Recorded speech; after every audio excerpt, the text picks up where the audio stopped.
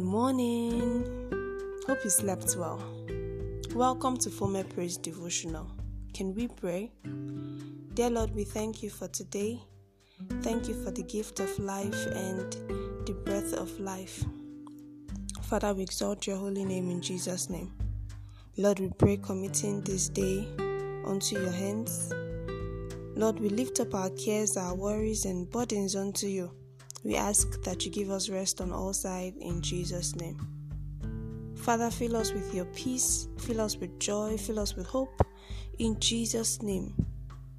Father, we pray for breakthrough. We ask that everything turns around for our good in the name of Jesus. Lord, we thank you for we know you've answered our prayers. We give you praise for today is a blessed day. In Jesus' most powerful name we have prayed.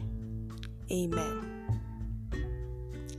Thank you so much for joining me once again today. I remain Enifome Abraham, your host here on Former Praise. So yesterday in our study, we looked at the topic, God hates oppression. We learned that we shouldn't violate the rights of others or deny them of certain privileges because of our position. Rather, honor should be given to all. Today, we'll be considering the topic, compassion. Today's topic is compassion. Our text is from the book of Matthew chapter 15, verses 32 to 39. Please read it up. Our memory verse is Matthew chapter 15, verse 32. And it says, Then Jesus called his disciples unto him and said, I have compassion on the multitude because they continue with me now 3 days and have nothing to eat. And I will not send them away fasting, lest they faint in the way. Matthew chapter 15 verse 32. Matthew chapter 15 verse 32 is our memory verse I read.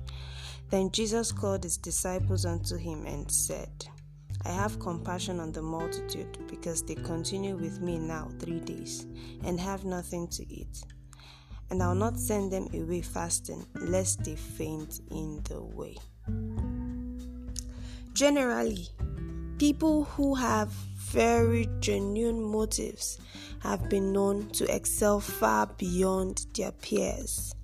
They've contributed immensely to the general good of humanity and they've left behind worthy and commendable legacies.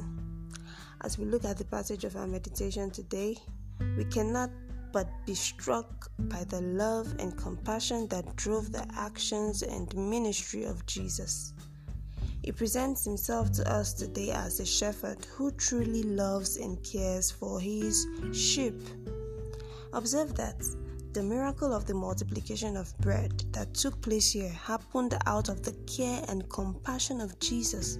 It was out of a genuine desire to meet people's needs and solve their problems. Same with every other miracle Jesus did in his lifetime.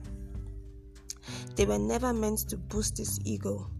His miracles resulted from the deep compassion and care he had for the people.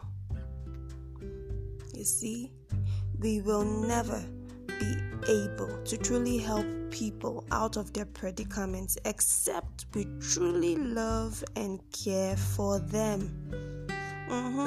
There are people who throw up philanthropic deeds just to get a good name and win cheap popularity. The same is true of pastors and ministers who seek to perform miracles so that people may know how great a man of God they are.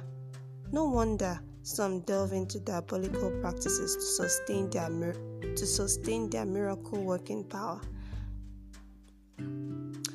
So as we care for the spiritual welfare of others, as we preach to them, as we pray for them, let us also think of other aspects of their lives. As deeds of kindness can have deep effect and produce a lasting result. So more than preaching to people, more than praying for them, show them you care by doing something substantial for them. Okay? Miracles happen when someone truly cares.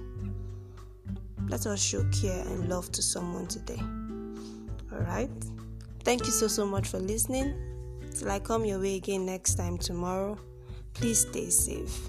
Bye for now.